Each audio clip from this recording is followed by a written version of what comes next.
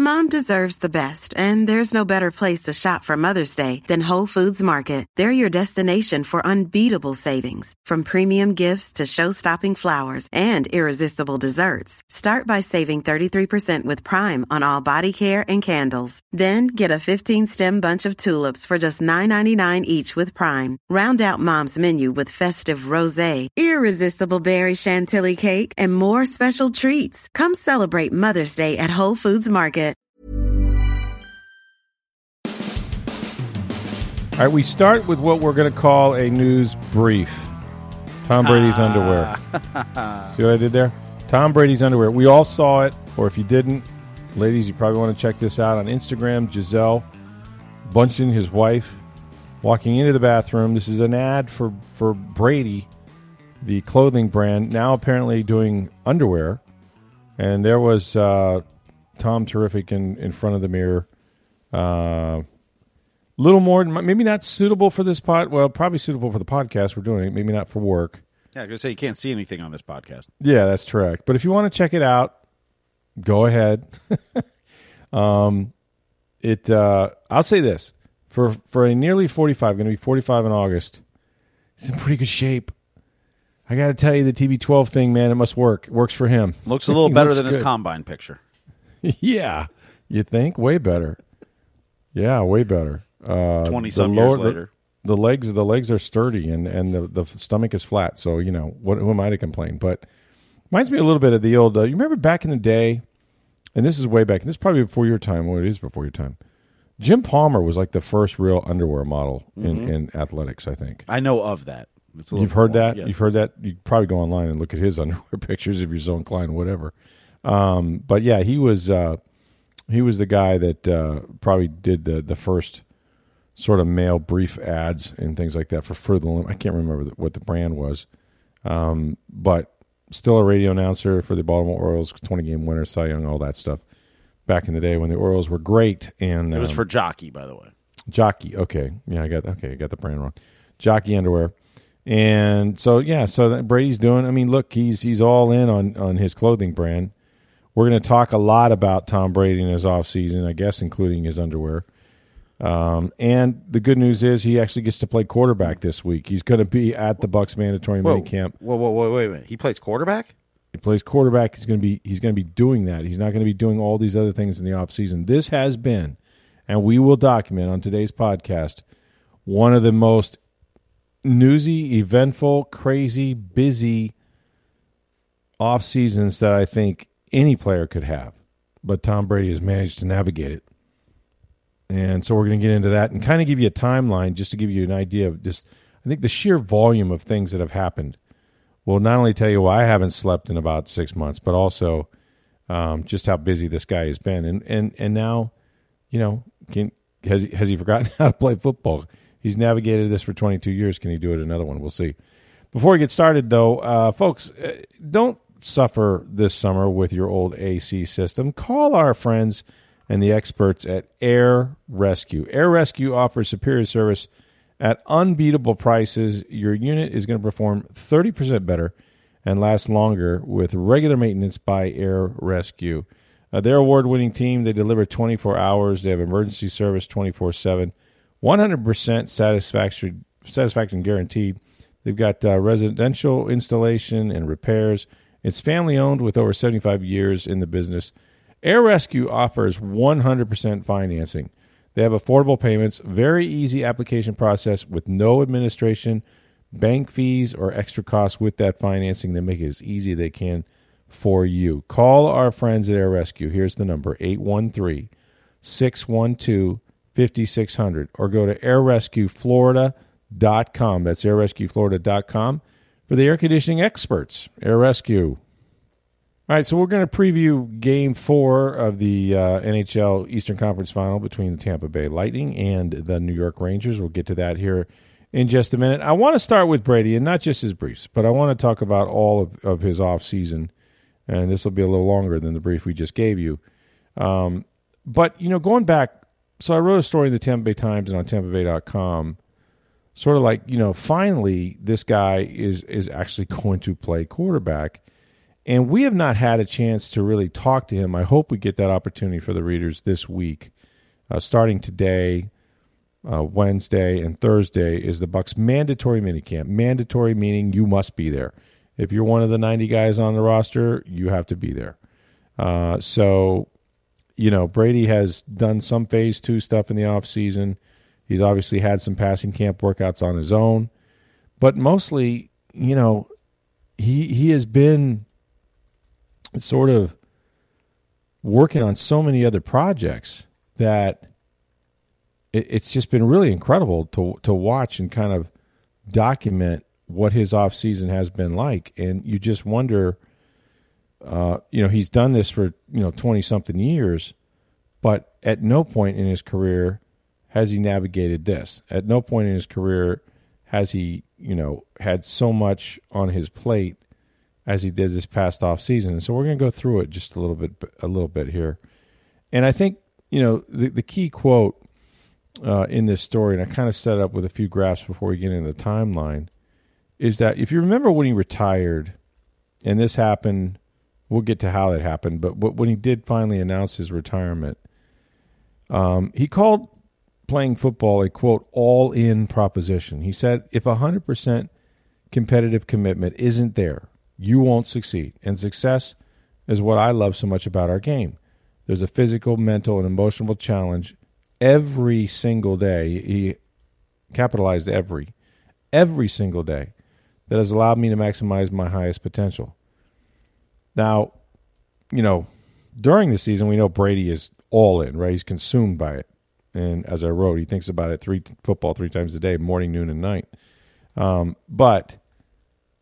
we have to allow for the fact that he's kind of done this now for 22 years, so he knows how to get himself ready. But his off-field commitments, you can't tell me they didn't mushroom. I mean, from the clothing line, filming 2 movies, watching Cristiano Ronaldo over in London, the TV contract with the Fox deal when he's done playing for $375 million, Netflix. So let's just kind of go through this and sort of remember all that has transpired in this offseason and kind of capture what the volume of this has been. I mean, it has been crazy for the Bucs, even crazier with the Brady story. And it all began that Friday on January 28th. I've talked about this, Steve, before. The guys that get credit for breaking the Brady retirement story is mostly, according to my sources, Tom Brady, myself, and Jeff Darlington reporting that he is going to retire. Nothing against Adam Schefter, who does as good a job as anybody. Just look at his paycheck. There's a reason why he has this many followers and makes as much money as he does. He's the best in the business, bar none. However, the night before, it was Jason La Canfora of CBS Sports that reported, and this was Friday, January 28th, reported numerous sources close to Brady remain convinced that the all-time great is preparing to retire from the game. And that story, for whatever reason, didn't get as much national attention, despite pretty accurately predicting that an announcement was imminent. And then about 20 hours went by. And it wasn't until that Saturday, when Schefter and them came out with their tweet, that now everybody realized, okay, this is real, this is happening. And then for the next 48 hours, remember this? It was like the career funeral for Tom Brady. All you saw was highlights and reaction from players and everybody else around the league. And Brady hadn't announced anything. It's the power of those 4 letters. Yeah. ESPN. And Jason La Canfora, who has broken news in the past, has also gotten some wrong in the past. Mm-hmm. And that's part of it, too, is, understanding who is breaking the news. Right. How much credit you give them and credence you give their reports. But I also think the other part of it is we all are pretty sure we know Schefter got it from Brady. Or Brady's people. La Canfora probably got it from sources. Correct. It wasn't the official announcement. Right. That Darlington and Schefter were supposed to get. Right. Those 2 guys are deep inside Brady's circle. They both have done one-on-ones with him. Obviously, Adam went to Michigan. You see the Michigan helmet behind him on from his home set and all that stuff. he has done everything Brady throughout Brady's career. And Darlington has kind of been a guy who sat down with the family. He's done some stuff with Tom as well. So they're both very plugged into Brady, especially in his New England years. So you instantly believe, well, this is true. But then there were days that went by, even after Schefter and Darlington reported this, with no confirmation from Tom Brady. And they were getting kind of, I don't want to say beat up, but people were like, "Oh, you guys sure about this?" And even we were calling the Bucs, and the Bucs' first reaction was, "Well, we're still waiting to hear. We don't know. We assume he's going to make up his mind, whatever." By Monday, it was Tom Brady's turn, and here was the weird thing: he goes on his Let's Go podcast with Jim Gray. Well, Tom, there's a story out there that says you're considering retiring. And you solely expect him, well, surely he's going to confirm what is the obvious news now that's been out there for some 48, 72 hours. Instead, Brady says, well, it was a good week, and I'm going to go through the process, and I said I was going to go through, and sometimes it takes time to really evaluate how you feel, what you want to do, think about the time is right, I'll be ready to make a decision one way or the other. So he wouldn't commit to it. Then hours later, before 10 a.m. the next morning, he couldn't announce it on Jim Gray.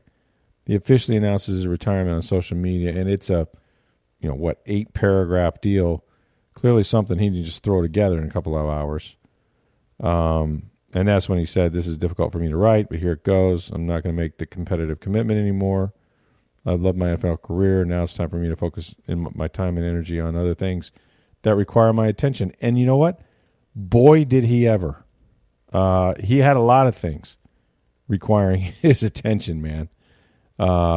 It was, and I can see as you go through this sort of like why he was being pulled other directions. There was just an awful lot on his plate, and you can't really blame him for wanting to do some of these things, but football was not number one to him at that point. By Saturday, February 19th, I remember, talking to Bruce Arians, and he said he would be shocked if Brady ended his retirement. And he took offense. There was a report by that offensive lineman, Rich Ornberger, that his relationship with Brady had soured, and he got angry about that. At least Arians did, wanted to sound off about it. But man, so much happened after that. It was a news cycle, like no other. And it just kept getting weirder and weirder. 6 days after he does announce his retirement. 6 days. February 7th, Monday. He's back on the podcast. And he says, he kind of leaves a crack in the door for his return. Now, it's been all of a week. And he says, you remember the "you never say never" quote he told Jim Gray? At the same time, I know that I feel very, really good about my decision. People clung to that "you never say never" quote, and for good reason. Because that's all they needed was, see, he's not completely in on this. Because at that point of the year, he's telling the Bucs, you need to move on. You need to find a new quarterback. We're getting in closer to free agency. The combine is coming up. You got players to look at. There's so much going on. And, so he wanted them to know as soon as he knew. And he was a little annoyed by the way it tumbled out. He understood that the media's, going to have speculation and they're going to fight over stories and things like that. He didn't want to upset, the NFL schedule. That was the week between the NFC Champion, AFC Championship game and the Super Bowl. So there was a little natural pause there where, there wasn't a big news, sort of news hole. Teams were kind of, getting preparations to go out to Los Angeles and have the Super Bowl and whatnot. So the timing was intentional, but he didn't want to detract, but he did because he was the biggest story for weeks and weeks after that. So then we get to the news drops sometime after the Super Bowl that he's going to do a movie, 80 for Brady.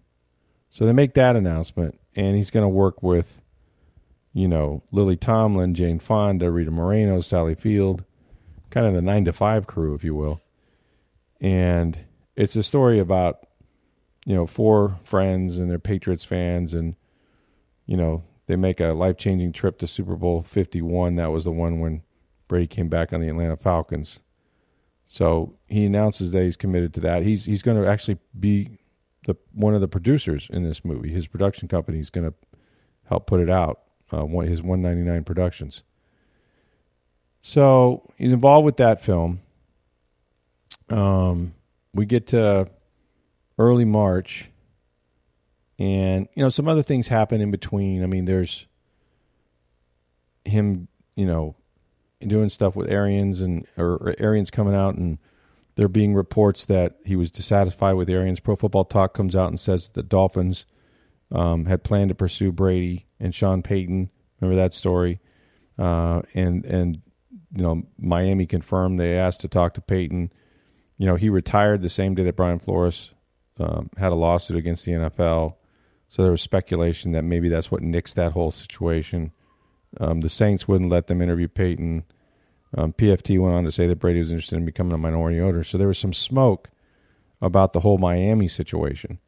And that was a big deal, because it was like, well, maybe he doesn't want to play for the Bucs. Maybe his goal was to get out of here, but he still had 1 year in his contract, and the Bucs had kind of made it clear. In fact, at the NFL Combine, Arians made it very clear that would be, quote, bad business if they traded Brady's rights. And he said, yeah, we'd do it, but for 5 number 1 picks. Now, this is at the Combine. Now, we've since learned that Arians at that same NFL Combine was already considering or contemplating retiring himself because he didn't know that Brady was coming back. And if he wasn't going to come back, Arians was going to coach, because he was going to end up with, Blaine Gabbert and Kyle Trask as a quarterback. He knew he wouldn't have a very good team. If Brady came back, he was contemplating retiring and handing it to Todd Bowles. This goes all the way back, way back to the Combine.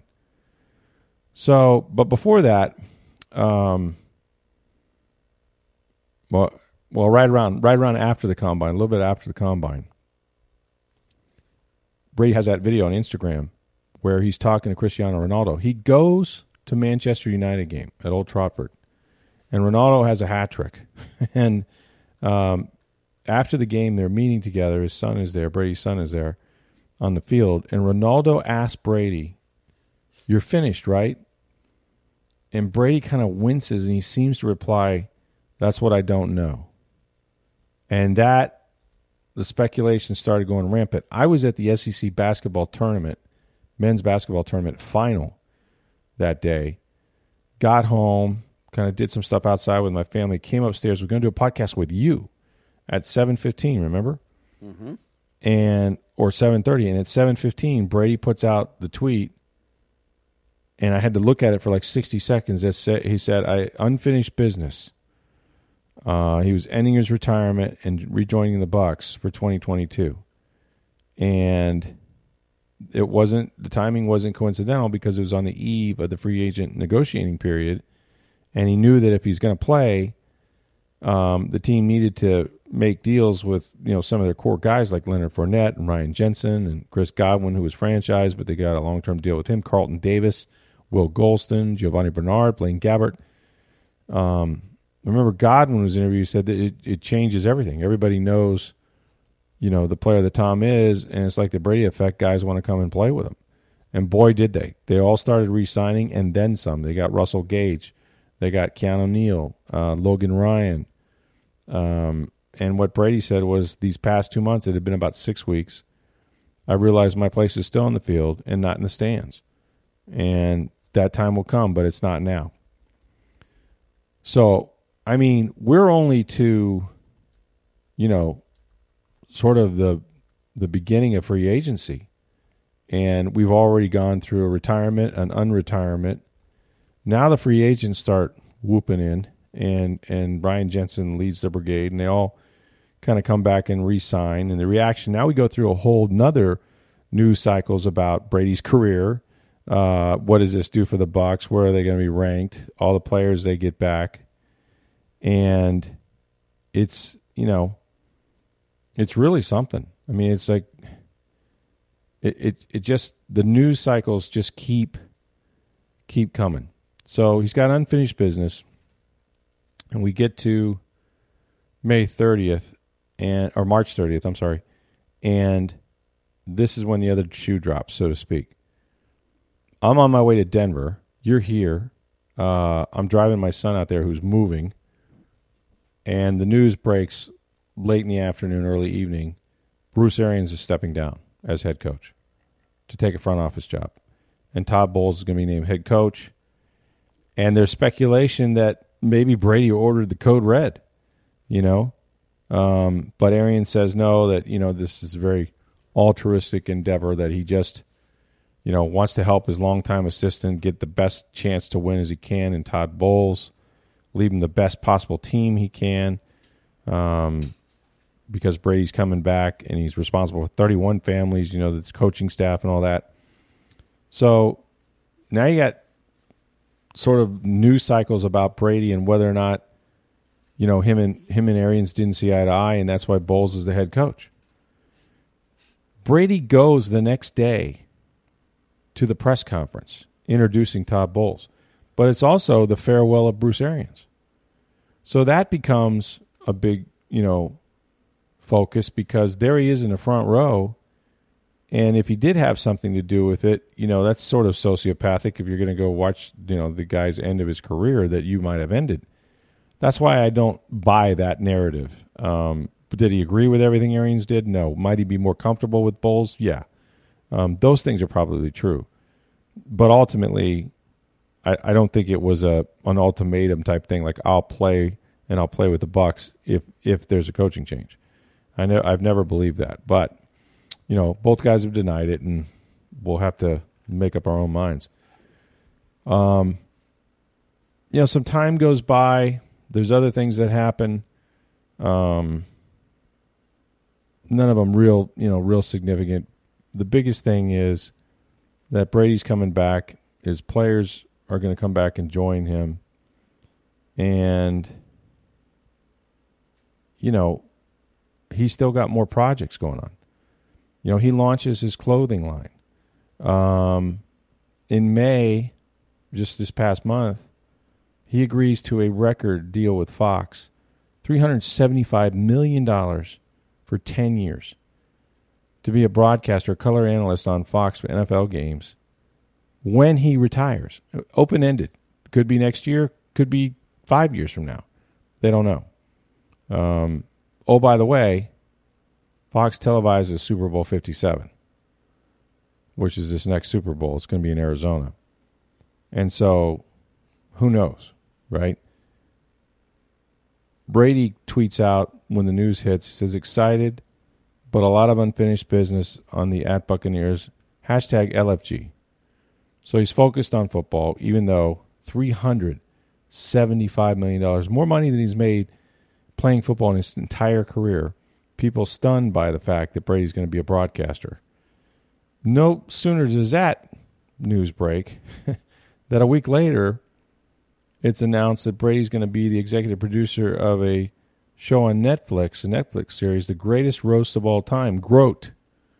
And he's the first subject of those roasts. But, 1 week later, he's got another TV gig.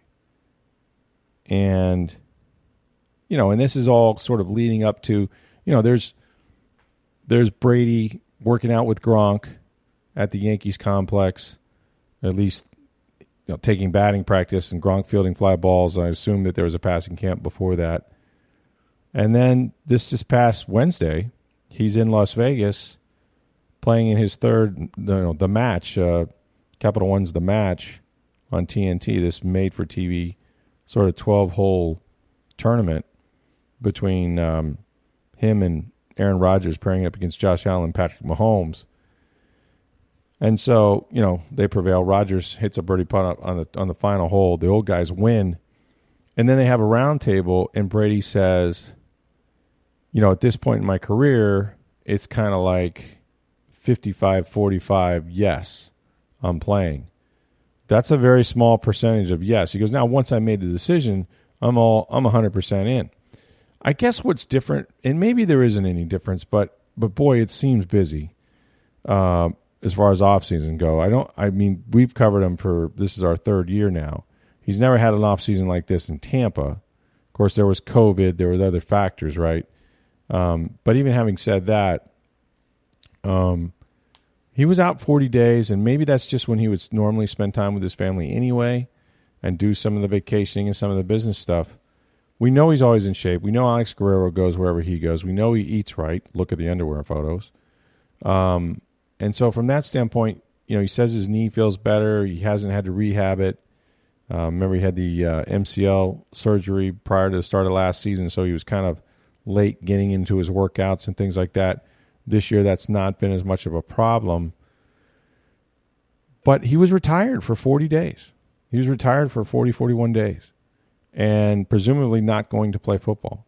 So now he's going to be back out there this week, and we'll see.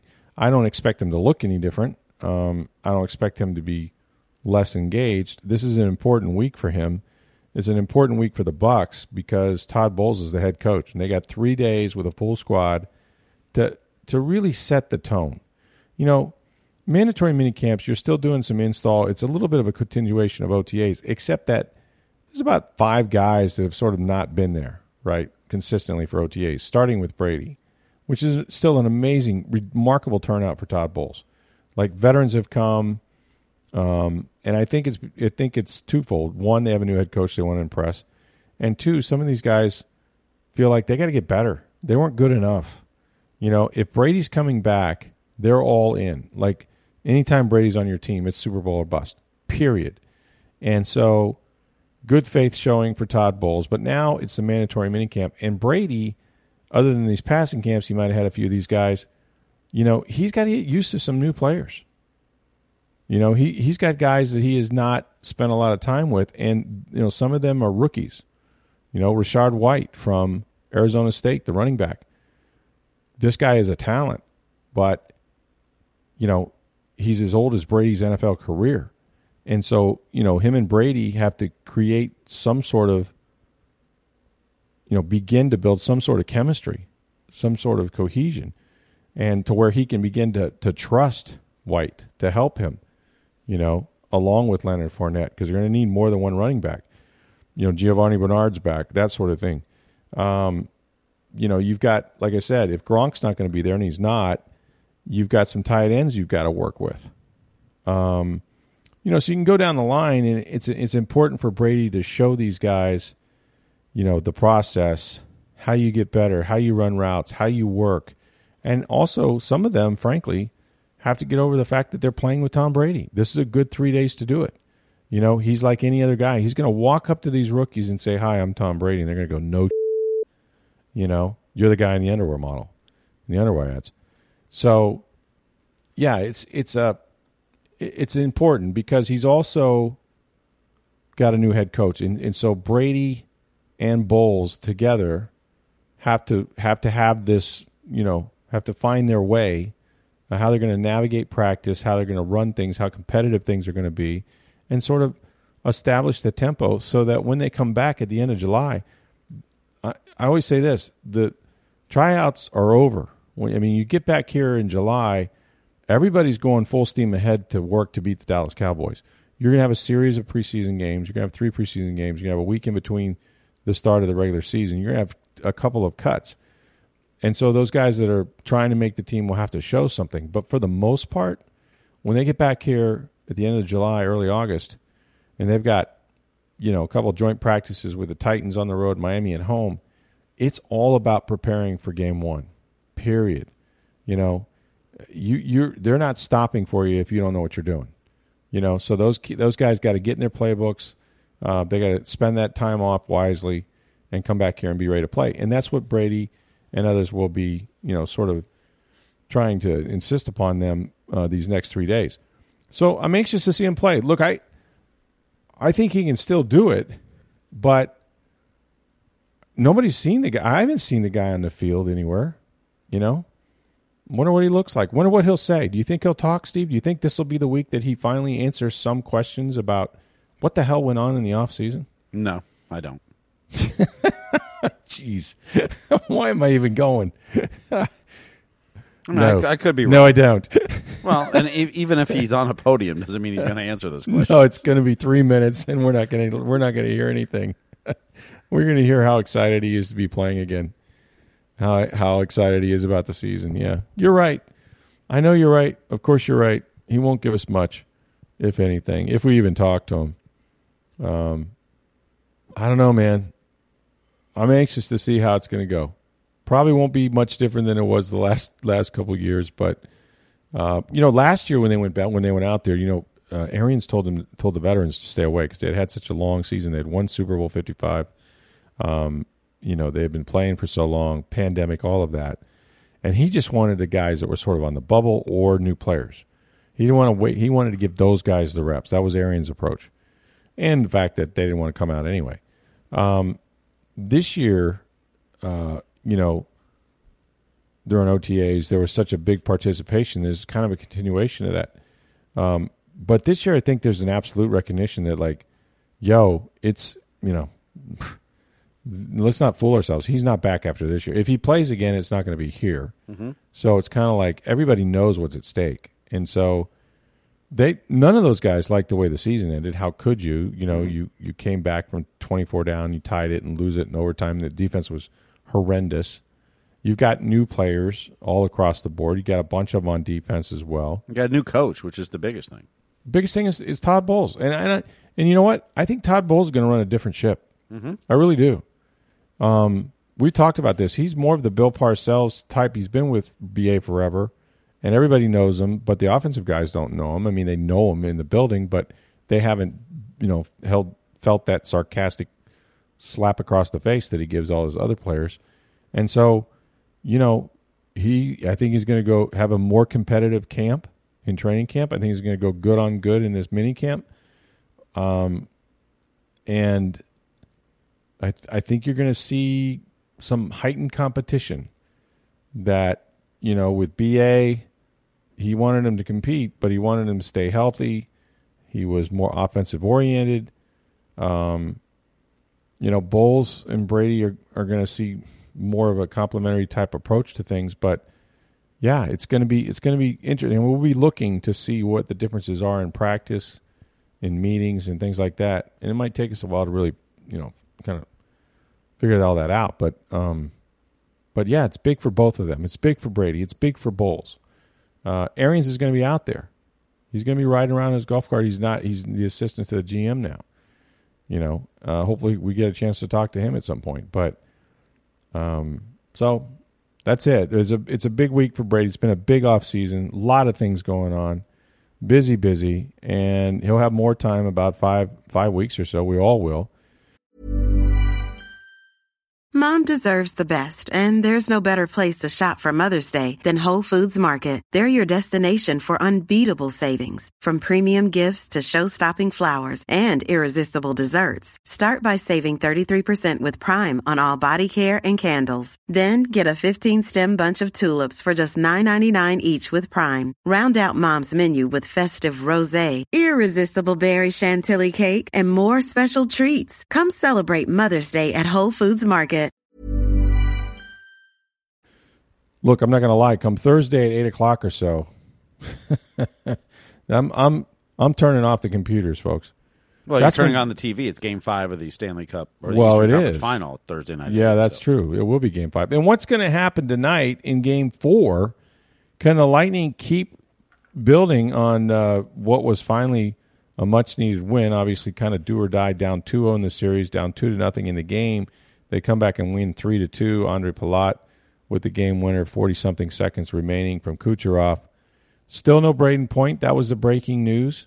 Mm-hmm. I guess on Monday was that Point would not be back tonight. So we don't have him to look forward to. Vasi played really, really well. I thought they played better around him. But more importantly, they brought the fight to the Rangers. What do the Rangers do now to counter? Can they make any change? You think they do anything differently, or do they just try to play better? Well, I mean, look at what Tampa did better in Game 3. Yeah. They got on the forecheck. They dumped pucks behind. They went and chased, and they did the work. They did the work that the Rangers were doing the first 2 games. The Lightning went and retrieved pucks, went and got pucks. Forced the Rangers to play a 200-foot game. Yeah. And you hope the Lightning are going to continue that into Game 4. Now the Rangers have to figure out how to counter that. How do you get the puck out of your zone quicker? How do you get your players going forward with momentum? I mean, 5-on-5, the Lightning dominated that game. They had more shot attempts or shots on goal than the Rangers had shot attempts in the game. Wow. The Lightning played a good game. I mean, you look at it, that score should have been better than 3-2 and taking a goal with 41.6 seconds left to win it. I mean, both sides had 2 power play goals, but the Lightning really dominated. Shesterkin was really good in Game 3. I thought he was great, yeah. He was fantastic. Yeah. That's a world-class pass that Nikita Kucherov made to free Palat on that goal. Mm-hmm. I mean, that's just I watched that replay a few more times today. And the other 2 were power play goals, right? Yeah. But the patience that Nikita had to wait for Zibanejad to turn before he didn't just get the puck and push it along. He stopped for a second with under a minute to go, when normally things speed up. It's under a minute, you go. But he has that patience to him, and it's incredible. And he waited. Zibanejad turns, and then he gets it to Palat, who then buries the shot. Just a fantastic play by Nikita Kucherov.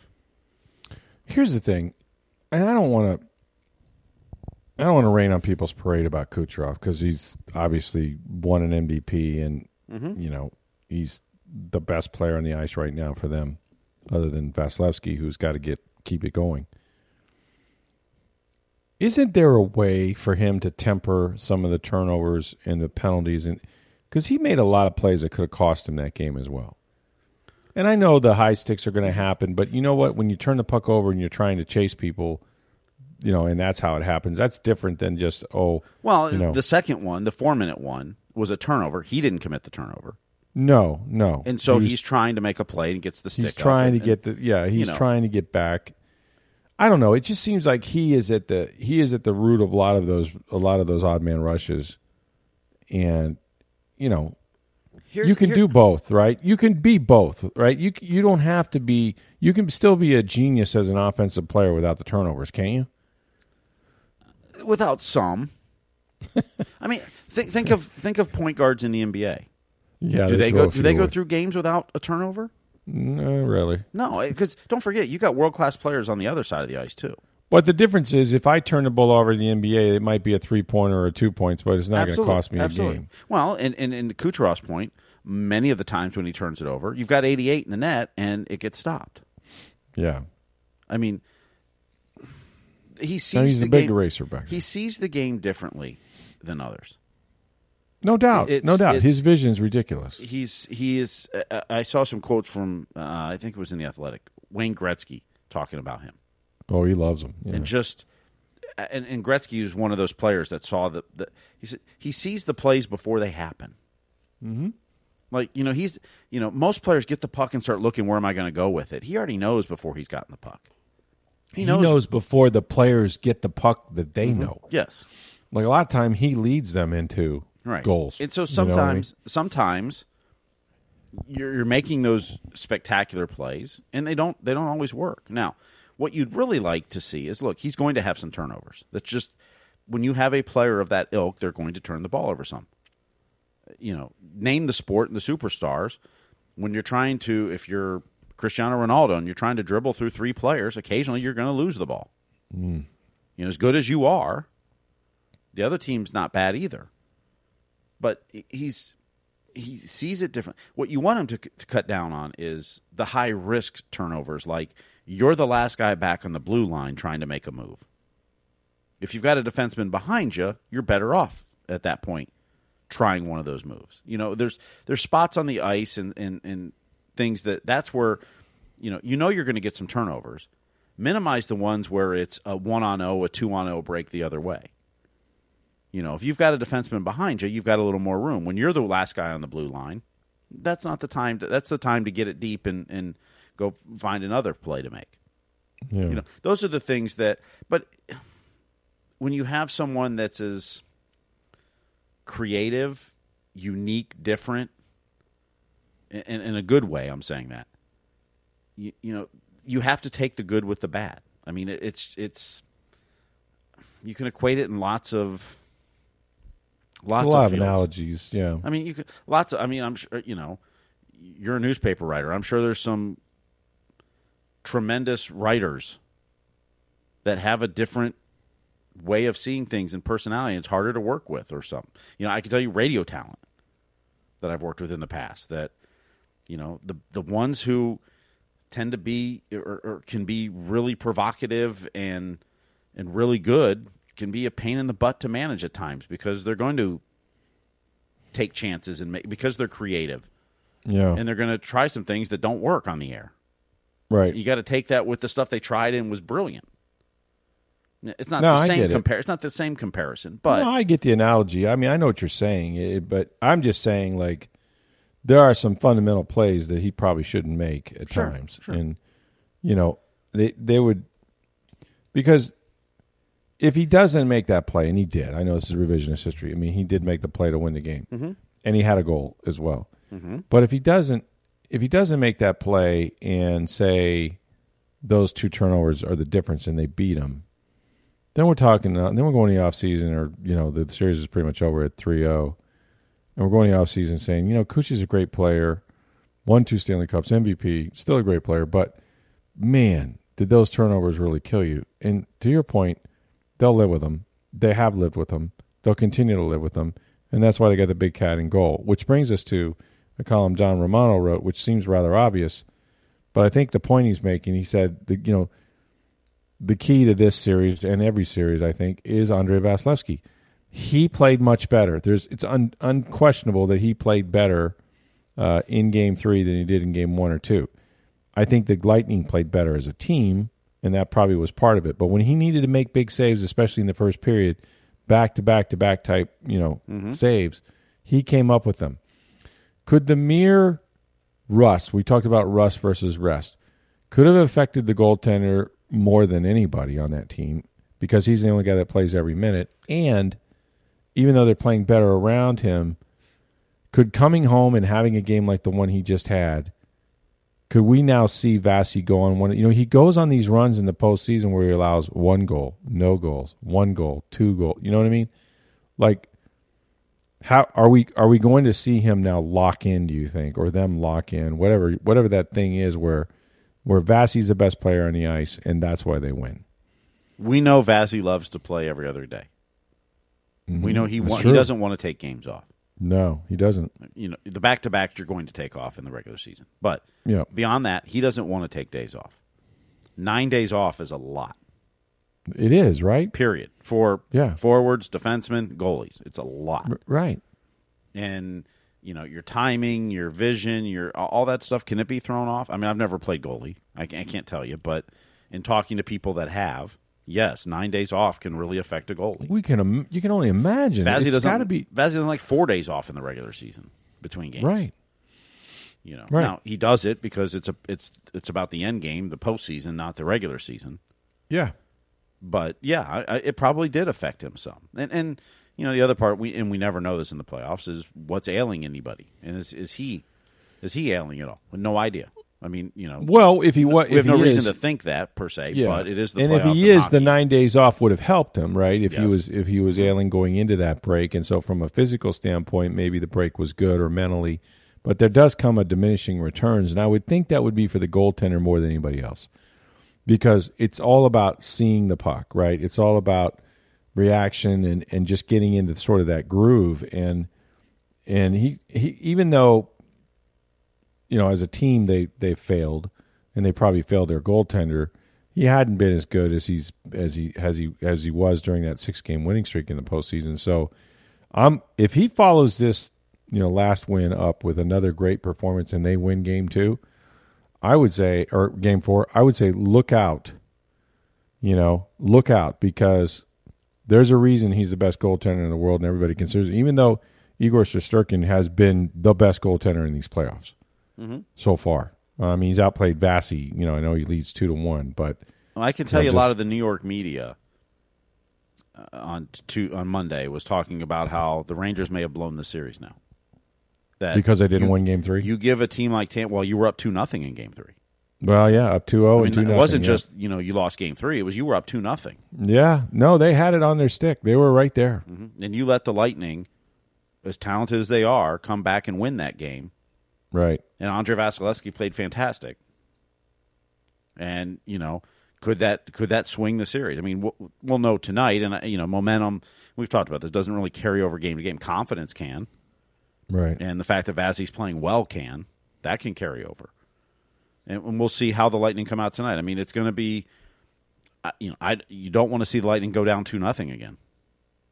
No. I mean, if the Lightning 5-on-5 in this series have played better than the Rangers overall, if you can stay out of the penalty kill, stay out of the box, the Lightning should do fine and should have a really good shot to win tonight. Yeah. And by the way, it's the 18th anniversary of the Lightning's first Stanley Cup tonight. How about that? June 7th 18 years? 2004. Holy cow. Yeah. Oh, man. Woo. Where'd that time go? That's incredible. So they're going for their fourth cup in just over 18 years this year now. Yeah. Well, third cup in 3 years is the one is the stat that blows everybody's mind, right? Yes. Holy cow. But for an expansion team that is not yet 30 years old. Oh, it's remarkable. To be going for their fourth cup and third in a row. Remarkable. And this core of players are special. There's going to be a lot of guys going to Hall of Fame from this bunch. It'll be interesting when everything's said and done. When all their careers are over, you could have a number of players. I mean, Bassey, Stamkos. Stamkos, Hall of Famer, yes. Yeah. Hedman, yes. Yes. Vazzy, yes. Yes. Cooch, most likely. Yeah. Yeah, well, yeah. I mean, come on. Braden Point, Possibly. I mean, we'll see how the rest of his career goes. Corey Perry might be. He actually, because the Hockey Hall of Fame is not just the NHL Hall of Fame. It's actually International Hockey Hall of Fame. Right. Corey Perry's got junior championships and gold medals, and sure, you go through his career, and he's probably a Hall of Famer too. Sure. It's but in the Hall of Fame will be one, but how many numbers go in the rafters? Whole bunch. I mean, there's 2 on this team. There's 4 and 26 right now. Does a guy like Alex Killorn get up there? Well, I mean, this summer you're going to read lots of stories about Andre Palat, who scored the game winner. Yeah, for Game 3. Right. And 10 years. Most likely, he's going to move on after this year, based on contract. I mean, barring him wanting to take a big discount or the Lightning making another move to keep him, getting rid of someone like a Killorn potentially to keep Palat. I mean, I don't think they'll do that, but if they decide to do something like that. But barring that, Andre Palat, the most game-winning goals in the playoffs in Lightning history. Right. I mean, just go. I mean, Ryan McDonough. He spent a lot of his career in the Rangers too, but he's meant a lot to this team, though. If he wins the third cup, I mean, Tyler Johnson's part of this group that we talk about. Mm-hmm. He's now in Chicago. Yanni Gourde was a part of this group. Absolutely. I mean, They need more space. And this core is going to be together next year. I mean, they're probably going to lose Palat. Jan Rutta is a free agent. He may go somewhere else. Nick Paul's a free agent. I do think the Lightning will try to re-sign him. I think they want to re-sign him. Absolutely. He was great in game 3, by the way. He's so tough on the puck, man. When he's after the puck, you cannot separate him from it. If he takes it into the boards, you're not going to get it out of there. And he's so different than the typical Lightning center, and that's what because his size, which is what's great. I mean, it's go back to the Cooch conversation. I mean, one of the things you have to have on a team is you can't have a bunch of Steven Stamkoses, right? Or just you have to have a variety. Yeah, you have to have the guys that go into the corners and retrieve pucks. You got to have the shooters that will bury it when you put it on their stick, and you got to have the playmakers like Kucherov. Mm-hmm. The Corey Perrys that'll stand in front of the net and take all that crap. Yes, there's a whole different mix, and you can't just have a bunch of Braden Points. Although you'd have a really good team if you had a bunch of Braden Points, but sure, you still got to have the creative playmaker. You still got to have the guys that go retrieve it in the corners. You still got to have that grind line. The guys. You have to have all that stuff. Right. And it's building a team is about the skill and it's about the camaraderie and the room and all that, but it's also about the right mix of talent. Well, and we'll see. The Lightning, I mean, there's going to be a little bit of pressure on New York because their writers, and rightfully so, their market is now saying you guys blew a chance. This could be the cup. You could have blown it all on that game because you're up 2-0. But the longer the series goes, that's where I think the rest is going to favor the Lightning. I think that's when, New York had a couple players get hurt in Game 3. And I don't know what their status is. So Dylan Strome did not skate on Monday, but Gerard Gallant said he was most likely going to play Tuesday night. Okay. Barclay Goodrow was still a wait and see, who took that shot off the ankle from Victor Hedman. Yeah, that looked nasty. So now if the Lightning play the way they did in Game 3, yes, the fact that the Rangers have played 17 playoff games already will wear on them, because the Lightning had to skate a lot more and harder. Because they had to play a 200-foot game. And that's the way they got to play, though. I think that's the way they have to play this team. Pucks to the net, grind it out, make them go 200 feet, like you said. Yep. And protect Vasi, still commit to defense, but mostly just be really aggressive. And they got in, Igor's face, too. And they didn't mean to rough him twice, but they, That's going to be the other thing. Gerard Gallant, the coach of the Rangers, has talked about crowding the crease on Igor, and he's baiting the refs. Isn't that what that is about? It's going to be interesting the first time Corey Perry or Nick Paul or Slashes Brendan Hagel just goes at the front of the crease. Will the Rangers start to try to rough them up and almost go too far and draw a penalty, or the Lightning get sucked into it, will the officials start calling some embellishment? Will Gallant's comments affect the play call or the ref's call tonight? We'll see. I don't know. I don't. They read the paper too, by the way. I don't. Outside the 2 goalie interference penalties, which were called and were penalties. Yeah. I don't know what he's complaining about. I mean, were there Lightning players standing in front of the crease often? That's the game Corey plan. Perry, Brendan Hagel, Nick. I mean, lots. Yes, they want to get guys in front of Vasi too. Anthony Cirelli. Yes. Were there anything? Was there anything they were doing that were penalties that weren't called? I don't recall any. No, and to Cooper's point, the 2 they made, they weren't trying to make. No, and they're not trying to give them a power play there. No, and they called the penalty, and rightfully so. Yeah.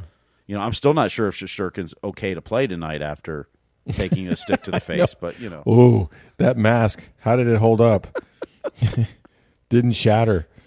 Yeah. No, I thought they was playing soccer all of a sudden. It was like, yeah, I know. The stretcher comes out and the guy runs back in the game. Yeah. Always love that. And what is that icy cool they spray on them? What is that thing? Because it's remarkable healing powers. Yes, it really is. Mr. Miyagi, Yeah. So, yeah, I mean, Igor needs to calm down a little bit. But, yeah, I think that was gamesmanship, on the part of the Rangers. And, but they're not going to stop trying to park in front of them because you need that occasional rebound. You need guys to the net. You need shots to the net. It worked. It puts pressure on them. Well, that's what Corey Perry said on Monday. We're not going to stop going to the net. That's what we do. That's what you're supposed to do. You're supposed to create traffic and block their vision. I mean, that's why we go there. It's what we're going to keep doing. I didn't see anything outside the 2 goalie interference penalties that were like, oh, that was a penalty. They should have called that. I'm not sure what he's talking about in that regard. Well, maybe it'll get in their heads. We'll see. But it should be an interesting game for Amalie Arena, of course. Another big crowd expected on hand. Great atmosphere, as usual. The Rays begin a series against the St. Louis Cardinals. A rare one for them. I don't think they've been in here. Someone was saying since 14, maybe? It's been a minute. I can't remember the last time they were here. Yeah. Now, the schedule's going to change next year, where you play every team every year, not necessarily at home every year. Yeah. So presumably, starting next year, you'll play the Cardinals every year, most likely once there, and then the next year here, vice versa. Right. But, it's been a while since they've been here. Cardinals train in St. Pete for years and years and years. There's a lot of Midwesterners down here. I'm sure there'll be a lot of Cardinal fans going to that game. They got a good baseball team, so that's fun. I always like the interleague play to begin with. So, the Rays need to get the bats going, need to get a little more healthier, hopefully get some players back here before too long. But That's going on at the Trop. We're also going to have our mailbag segment this week. Get your questions in. We got some rolling in already. Obviously, the Bucs minicamp begins today. Mandatory minicamp. All veterans, all rookies, Tom Brady included. We'll be out there if he talks. Check out TampaBay.com. To send your questions in, just do that on Twitter at NFL Stroud or at SportsDayTB. My email address is rstroud@TampaBay.com. Enjoy the Game 4, Tampa Bay Lightning against New York Rangers tonight. We'll be back to talk about it tomorrow. For Steve Versnick, I'm Rick Stroud of the Tampa Bay Times. Have a great day, everybody.